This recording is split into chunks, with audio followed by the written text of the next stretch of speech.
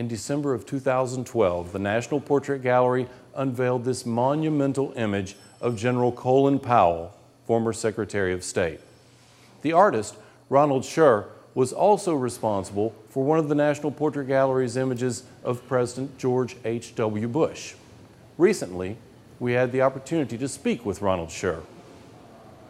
We're using the term monumental just because it's a large work. It is. Are we okay with that? Are you happy with that? Yeah, okay. Yeah, sure. It strikes us as... I think of him as a man who's bigger than life, you know, and as I was saying earlier, that really did have an effect on me when I came in and I saw that painting of LL Cool J by Kehinde Wiley. A very dramatic picture. You know, I was very impressed by it, but the overall scale of it is what made me think, you know, truthfully, that someone coming to the gallery for the first time could look at that and just assume, if you knew nothing about American history, that he had to have been the most important person that ever lived. Sure. So that, right then and there, I decided, a head and shoulders, no way. You know, a three-quarter, no way. And very kindly, the National Portrait Gallery gave me a license to do what I felt was best. So I discussed that with General Powell early on, and he was okay with.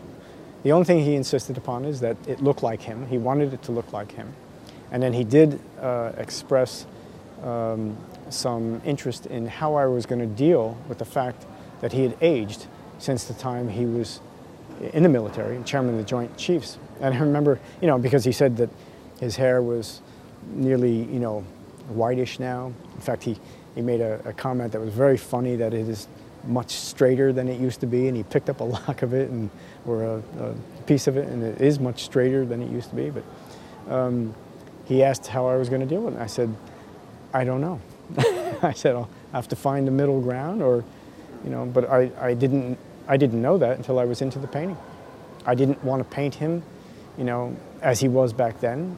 I knew that I could do certain things to, for instance, make up for things like whiter hair. For instance, if I take someone with very light gray hair and I pose them against a dark background, they're going to look like they have really white hair. If I pose them against a much lighter background, it brings out the darks in it. So, you know, the amount of shadow on that side of his head is an important factor in maybe giving that slightly younger look to him, because it darkens a lot of that. Start to finish, how much time did that take, the whole process? Whole process, again, I was talking earlier about the changes that I made to the picture, but with those changes, I remember talking to Brandon that I was at my limit for the 18-month contract, literally, the whole time. And it was because of those endless changes to the picture. Are you happy with it? The portrait? Yes, sir. I am, because, as I was saying earlier, the whole thing for me is when I do a portrait, I really try to create a feel of the person. And although I try that on all of them, it doesn't always go my way. And I really feel like he's there in the portrait, you know. I feel like that's the way he stands. I feel like that's the way he, you know, kind of looks at you. And hopefully other people will feel that. I think that's what he sensed and his family sensed. I got some of the nicest comments from his family. They were just, you know, I mean, they're wonderful people, but they were just beside themselves. And what more could I ask, you know? What more could I ask? Like I say, if people feel that, if I feel it in the painting, other people often feel that as well. But I'm not the judge, you know. I mean, everyone else from now on, it's up to them, you know. Thanks.